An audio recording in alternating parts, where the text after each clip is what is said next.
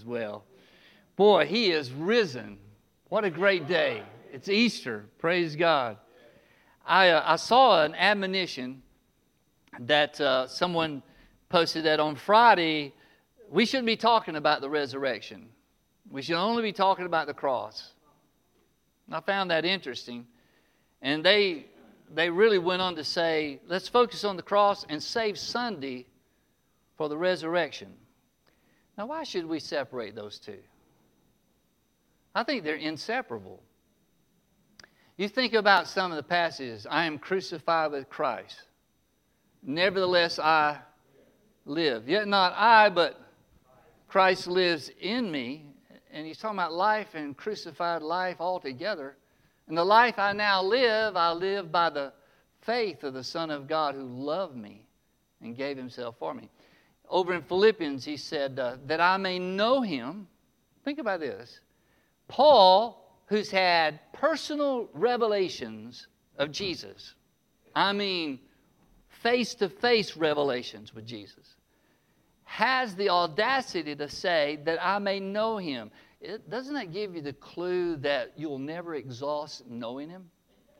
He said, I may know him, and know him in what way? The power of his resurrection, and the very next thing is the fellowship of his suffering. Being made conformable to his death, if by any means I might attain to the resurrection of the dead. And I saw that, and I was like, that's what happens when we make an anniversary too much. Instead of the daily, substantive, life-giving victory that Jesus gives through his death and resurrection every day, not just once a year, like May 20, September 16. You know what's significant about those dates? I don't know there is any. Until they arrive, and guess what? It is the day the Lord has made for us to walk the crucified life through his resurrection. Now, the title of the day, I just was a little strained to give you a good title on this, but here it is. It's Splendor Amid Simplicity. How's that? That really fired you up right there, didn't it? I don't even know if it sufficiently hints at what I want to try to say this morning. And it's not difficult to see the simplicity of Christ and his ministry. I mean, he stayed within one locale, never wrote a book. A lot of things he did not do. He does not come across as a complex person, does he? All the stories, all the parables, they're like ordinary stories about ordinary life. You never see him or hear him. Even the sermon that Matthew records, we call Sermon on the Mount, you go through this oral review of ethics and morality, and there's nothing in that complicated. It's all almost common sense, right? How people are to deal with each other, how they should approach prayer, how should they approach fasting. It's just because he was bringing a simplicity to life. He could have probably given us the theory of relativity himself and not waited for someone born in Germany to do that for us. We celebrate the splendor of the resurrection, but it's also the simplicity of it that I want us to take a look at. Splendor. If you don't know a definition, I'll just give you 2 or 3 words that you'll find in Webster. It means brilliancy, a brightness, a luster, magnificent, pomp. And some of the words associated with it is augustness. Now, we use that word all the time. That experience was filled with Augustus. Resplendence, superbness, stateliness, grandness. And can I ask you, when you look at the cross, when you see these pictures of Jesus hanging on the cross, does that conjure up words of beautiful to you? Splendor? Wonder? I mean, there is a wonder to the cross. But I don't think we would describe that picture as beautiful. I don't think we would describe it as magnificent, even though it did a magnificent work. I don't think these are the words, but it goes, the splendor of the cross is hidden in the simplicity of it.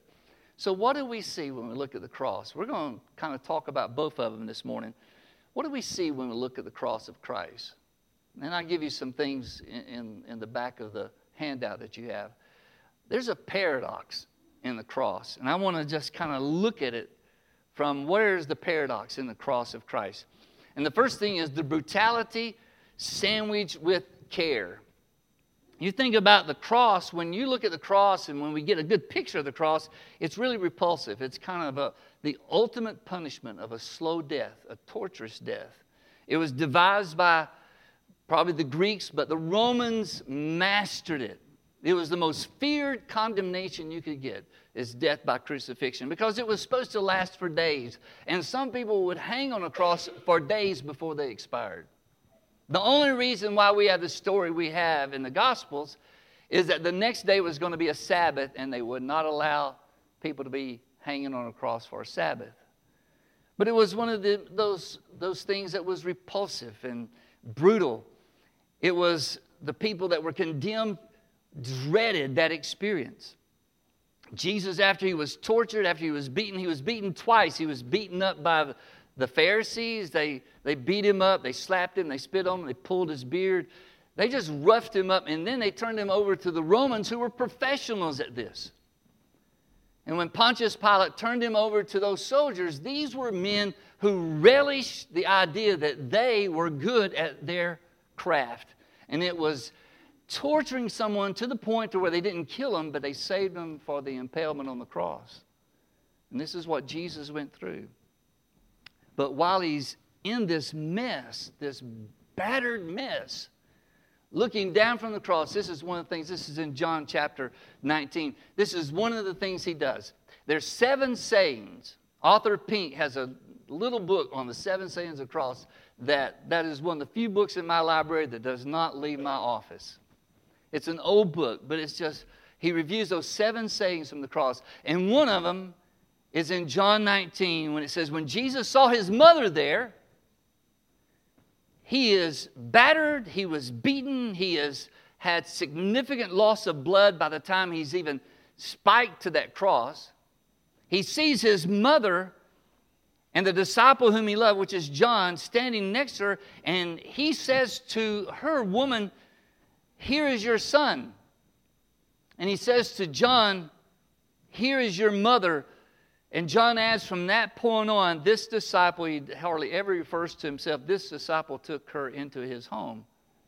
So there he is in this kind of like barely alive state, this brutality picture. And what is he doing? He's speaking the care of his mother. We're not talking about someone that's on the deathbed, and if you've ever been there where they've given you some final words. I remember Marshall Abels. I was there the day before he passed away, and he was whispering something to me, and I'd been praying for him. I knew he was getting close, and I leaned over to hear exactly what he was telling me, and he had told me some time back that he didn't want gifts, he wanted donations to the Gideons.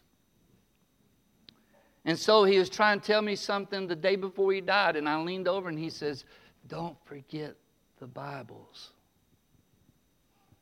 He was still thinking about what he wanted to do as the last action of his life. It wasn't that Jesus was being cared for on a bed of comfort, tended to by people. While he was in agony, he still has the capacity to care for his mother. Those two things just seem foreign to each other, don't they? That they don't go together. This brutal scene, and he's talking to his mom, and he's assuring her that he cares about her, and he gives John the responsibility to make sure she's okay. And it was the oldest son's responsibility to take care of his parents in that culture. And he's doing that. And then you see the mockery alongside forgiveness. I want to take you to Matthew 27. Most of what I'm sharing with you comes from Matthew 27 and Matthew 28. We'll dive into that a little bit. This is constant harassment while he's hanging on the cross. He's already been beaten to the point of death. And these people are just badgering him.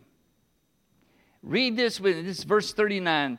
Those who passed by hurled insults at him, shaking their heads and saying, You who are going to destroy the temple and build it in 3 days, save yourself. Come down from the cross if you are the Son of God. In a mocking way, they went on. In the same way, the chief priests and the teachers of the law and the elders, they mocked him. They would turn around and saying, he saved others. Look at him. He can't even save himself. He is the King of Israel. Let him come down from the cross now, and we will believe in him. He trusts in God. Let God rescue him now if he wants him. For he said, I am the Son of God. And in the same way, the rebels, the two men next to him, they were heaping insults on him. We kind of missed that point, that both of them at one point were laying into him as well. He is in the middle of suffering, and all he's hearing around him is people deriding him, mocking him, challenging him. Oh, you did such great things. Where's your great things now? That's kind of hard to picture, that him being beaten and crucified was not enough for them. They had to do this harassment the whole time. On and on and on it went. Now, in those 7 sayings, Jesus speaks to his mother and John. He speaks to the thief later on, who said to him, Lord, when you come in your kingdom, would you remember me? Then he has a conversation with him. He did not start that conversation, but he responded to it. And then he talks to the Father on multiple times. He quotes Psalm 22, one of David's songs, my God, Eloi, Eloi, lama sabachthani, why have you forsaken me? He's talking to the Father. He never talks to any of those people. Isn't that amazing? I'm telling you, most of us in this room could not help ourselves. Knowing who he is, and we thought that, you just wait, when I come back, it's not going to be good for y'all. Right? Because I think the neatest thing he could have done is, after he was raised from the dead the next night, walk into Pilate's bedroom and says, hey, remember me, buddy? That's what we would do. It's time for people to pay. But he doesn't say he didn't respond to any of that. Was the amazing thing about Jesus. Even when Pilate was in front of him, he says, you're not going to say anything? You're not going to respond? Don't you know what you're facing? And he did not respond.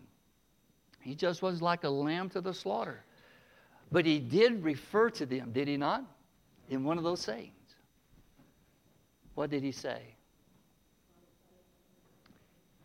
They're just beating him to pieces with their words. And he looks up and he says, Father, forgive them, for they don't know what they're doing. I want to tell you something. Humanly, those two things don't sit side by side. The absolute height of mockery, and he's asking for the Father to forgive them.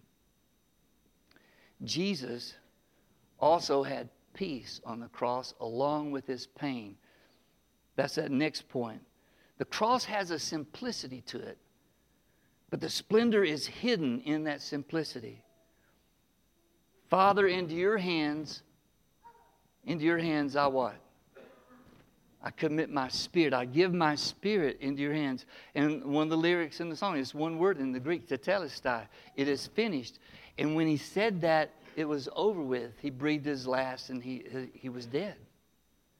So the last two things he was talking to the Father about was putting this enormous trust in the hands of the Father. Jesus told people at one time, he says, no man takes my life from me. You remember that? And he followed that up by saying, I have power to lay it down and I have power to take it back up. But do you realize that he practiced that first part of that, but he gave the latter part of that to the Father? When he said, Father, into your hands. In other words, he said, I am not going to have any part in my resurrection. It's all up to you. I'm putting He's actually saying, Father, I trust the cup that you have given me. I trust the commitment that you have to me. I know you will take care of me. And when he left there, he did not leave there fearful. He left there with peace. He was giving himself to the Father. And I don't know what all happened after that. Those 3 days, all of Friday and the rest of Friday, Saturday, and we don't know. We don't know what Jesus did in spirit. We know his body was still in that tomb. But we don't know. Well, we do know this, that he escorted the guy next to him to paradise. And for some reason, I just think paradise probably means that it was something good. But there's some people that believe he went to hell, went to regions of hell, and there's passages that are problematic. It's just like we're not told exactly what he did. But we do know this. His spirit was in the Father's hands. And whatever he did along with the Father's blessing. I'm going to shift to the cemetery scene. I have a little quirk. Brenda and the kids really, bless their hearts, they just was worried about me at some point. Because on the way to Mississippi, and when I was there, I said, I need to drive by a cemetery. I need to take some pictures of headstones. And kids like, do we have to go to another cemetery? And I was like, yes, we do.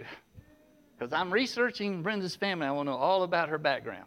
How about that? But when I'm in a cemetery, I walk around. I look. Because all of those are stories. All those people matter. The veterans' headstones that I look at, and children and teenagers, and there's an array of ages there. Death is no respecter of persons, but it just I feel in awe about being in that place with them. And cemeteries, people probably a lot here don't even want to go to a cemetery. Now I just don't go to any cemetery. Okay, I don't want you worrying about me. I'm highly selective what cemeteries I go to. But you think about when they saw Jesus die, you would think that those scribes and Pharisees were like, yes, problem solved, right?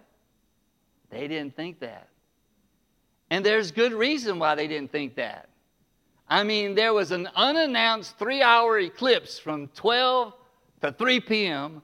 when it got dark.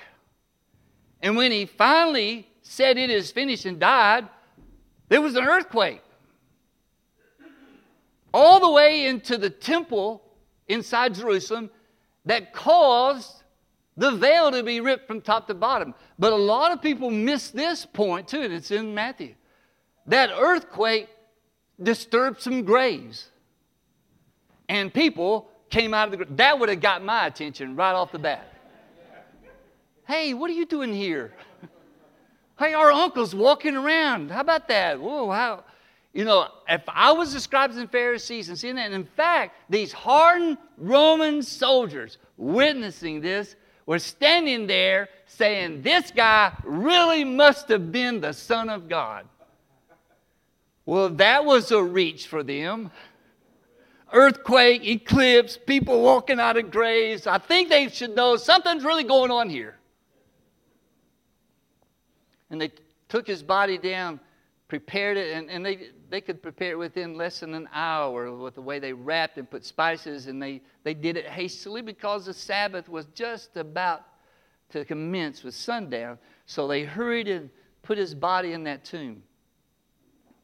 And the next day, you find this in Matthew 27, the next day, on a Sabbath day, these guys are worried. They're not content, like, okay, he died, but, oh. And so they go to Pilate and says, you know what? They've been saying that 3 days later he's going to be raised from the dead. And that deceiver, it's in Matthew 27 there. I don't know if he's got it up on the screen. But that deceiver said that, and you need to make the tomb secure. And so I think at this point Pilate's like, whatever. Your people are getting on my nerves. He says, go take a guard, do whatever you need to do. And so they really said, if they come and steal his body, we got a bigger problem now. So they went and put the seal of Rome on it, Verse 66, so they went and made the tomb secure by putting the seal on the stone and posting the guard, the seal of Rome. Oh, that's going to stop what's going to happen, right? What do you think the angels, when they came down that day, says, well, there's some kind of funny symbol on this stone. Wonder what that's about. Pilate thought it was like, okay, that'll do it. When heaven's power comes down, Roman law means nothing. And when that angel came down and hit the ground, the stone moved, and these soldiers passed out. And when they kind of got gathered back together, they headed out. I don't blame them. This is where sorrow meets unspeakable joy, because here comes these ladies to take care of putting more spices on the shroud that Jesus was wrapped in. This was all to keep the decay from getting too bad as odor. We do know now that in Psalms it was prophesied that his body would not see any decay. It was preserved from decay. But they go there, and in verse I think is, well, let me just take you to Matthew 28, verse 1. When they go there, they're ready to add these spices. And it says, after the Sabbath at dawn, the first day of the week, Mary Magdalene and the other Mary went to look at the tomb. There was a violent earthquake, for an angel of the Lord came down from heaven, going to the tomb, rolled back the stone, and sat on it. The appearance was like lightning, and his clothes were white as snow. The guards were so afraid that they shook and became like dead men. The angel said to the women, do not be afraid. Don't you like how they do that? Don't be afraid, just earthquake and me. Don't be afraid, it's okay. For I know that you are looking for Jesus who was crucified. He is not here. He has risen just as he said. Come and see where he was laying. Because those clothes are still there, but he's not there. Then go quickly and tell his disciples, he is risen from the dead and is going ahead of you into Galilee. There you will see him. Now I've told you. So the women hurried away from the tomb, afraid yet filled with joy, and ran to tell his disciples. Oh, the joy. Here they come with this heavy bag of spices. I just think maybe that bag of spices got left there, or it probably reduced its weight by half. Because I just think probably they had a total mood change. From sadness, grieving, and now they're leaving a cemetery with hope. Still afraid, but filled with joy. And then right after that, in verse 9, Mary and the other women meet the king. Matthew 28:9, suddenly Jesus met them. Greetings! I don't know, this strikes me as humorous. Greetings! I don't know, there's maybe something weird about me, because it's just like, okay, that's him, yeah, that's him. They came to him, clasped his feet, and worshiped him. Think about that. I know in one place it said that Jesus told him not to touch him, but it is really translated better. He is telling him, don't hold on to me. There is a difference. He doesn't have any problem with it. What they were doing was, what else could they do? What else would there be to do? They hit the deck in front of him, grabbed his feet, and worshiped him. And Jesus said to them, just like the angels, don't be afraid. Go and tell my brothers to go to Galilee, and there they will see me. They talked to an angel, and moments later, they're facing the risen Jesus who just appeared to them. And after he said that, disappeared. But he gave them instructions. You go tell them to go to Galilee, and there I'm going to meet up with them. Talk about a new view of Jesus. Totally different. He's back, but he's not really back. Not back like we think he's back. Because he's back in a whole different way, right? Beyond the idea of being back. This is the essence. What they did to him 2 days prior had nothing on him. Because He won. He defeated. And I'm not saying He defeated the soldiers or defeated the Caiaphas and the priests and all of those naysayers or Pontius Pilate. He didn't defeat them. He defeated something much greater than that. He defeated sin and He defeated death. And He broke the bondages off of us so that we don't have to be enslaved to sin or fearful of death. And this is why He's telling them, it's not like, don't be afraid of this moment, but don't be afraid, period. Because things have changed. And here it is. And I can't say much about this without going to 1 Corinthians 15, one of the great. In fact, when Jesus was buried, Paul in this chapter says that's part of the gospel. That He died according to the Scriptures, He was buried, and was raised again according to the Scriptures. His death, burial, and resurrection is all pictured in water baptism.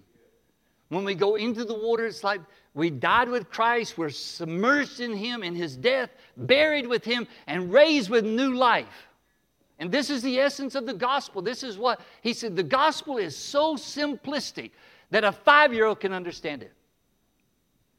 You ask a 7-year-old boy in Royal Rangers, you ever done anything wrong? You ever did something that you know that you shouldn't have done? You ever lied about anything to your parents? And if they're honest, they say, yeah. They say, well, Jesus died for that.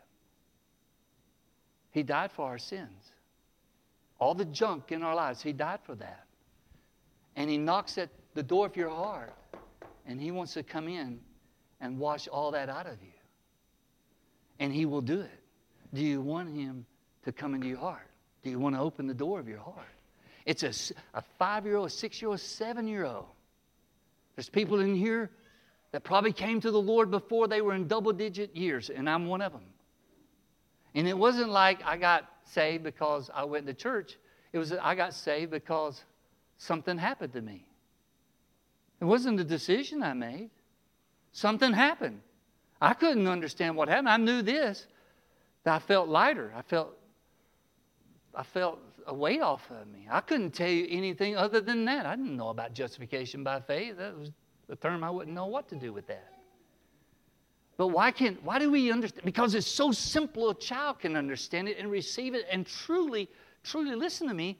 Don't ever underestimate the capacity of a child to be born again. As much as a 50-year-old or a 35-year-old or someone in their 60s or 70s. They can all come to Christ. And it's possible for a child to have this awareness that I got sin that I need Him to forgive me of. This is near the finish here, if you've got your notes in front of you. 1 Corinthians 15 is just a chapter you need to read today. If you haven't read it this weekend, just need to read it. I mean, he talks about all of the things about resurrection. But if there's no resurrection, there's no hope. No hope. Like my Muslim friend that we share peacefully now, we have a good relationship. And I said, Russ, if there's no death on the cross and no resurrection, we don't have anything. I says, Islam says neither of those things happen. Because he told me, he says, we basically serve the same God. I said, no, we don't. When you and Islam says that Jesus never died on the cross, maybe Judas was the one who died on the cross. They say that they got somebody and made everybody think that Jesus died on the cross. That's what Islam says. So there's no resurrection. None of that happened. They claim that none of that happened. I did say to him, I says, Russ, listen, you say, Islam says that Jesus is in heaven waiting to come back to tell everybody that Islam is the way to go. Now, that's kind of supernatural there, isn't it? That He's somewhere up there. Why couldn't He be crucified and raised again? Because that's our faith. If that doesn't happen, look at verse 16. I think it's verse 16. For if the dead are not raised, then Christ has not been raised either. And if Christ If Christ has not been raised, your faith is futile. You are still in your sins. There's not even hope there. And those who have already fallen asleep in Christ are lost. There's no hope for those, our loved ones that we believed are spiritually in heaven, waiting for Jesus to return with them and for us to join them in that celestial city, right? That's our hope. You think about yesterday was the 20th anniversary of Columbine. And there was a lot of powerful testimonies that came out of that. And then you had the Sandy Hook, horrific, catastrophic thing that happened with children, small children, elementary children. And you think what an atheist would say to them. To like, sorry, this life after life is just a myth. It's a hoax. There's nothing to it. And there's even people who have said when these disasters happen, they even kind of mock, we don't need your prayers.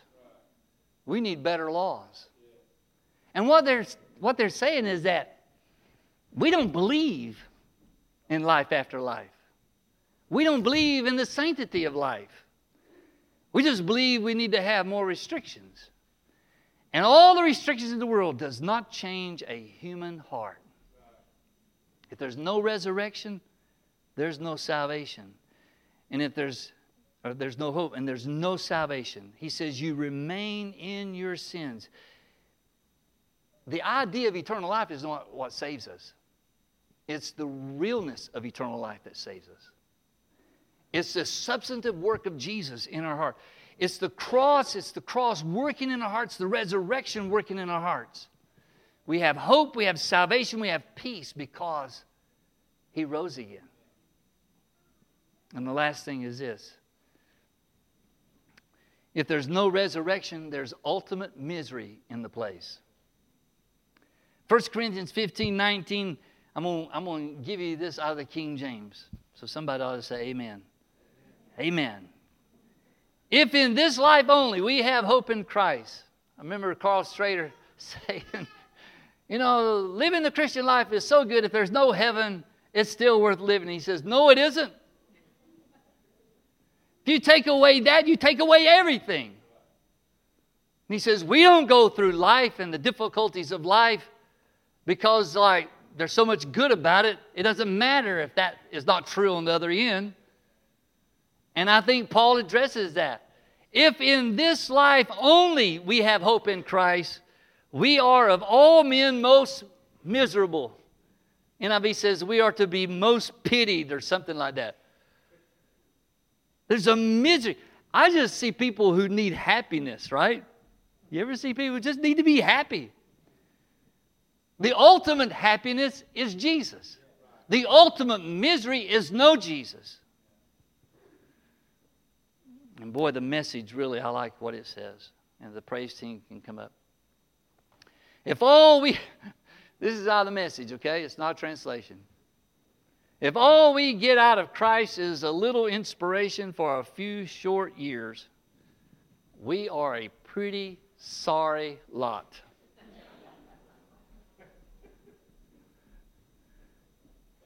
We are the ultimate misery if there's no resurrection. But we have, instead of misery, we have the ultimate hope. We have the ultimate salvation, the ultimate peace.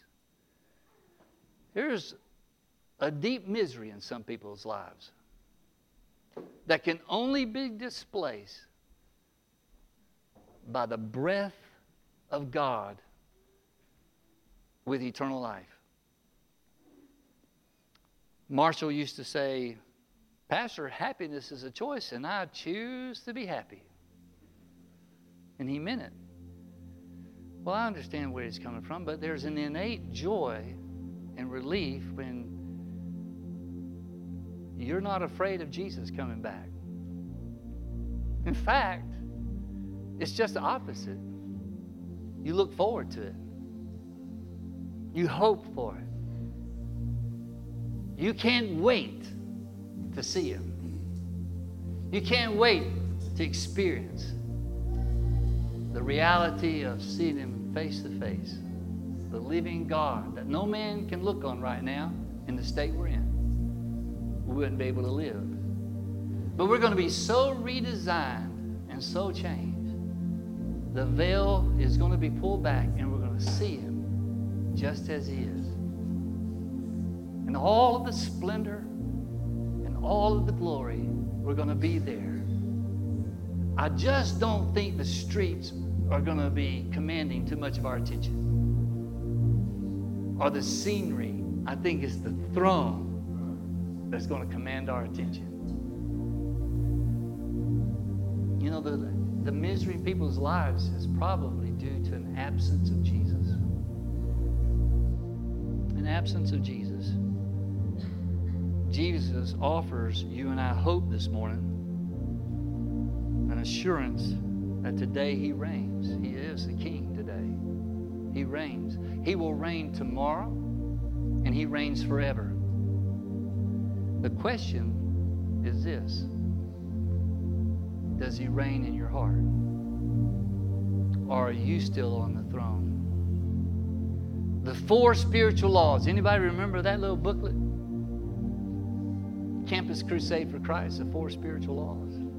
Had this little diagram of a chair, and we're sitting on the chair.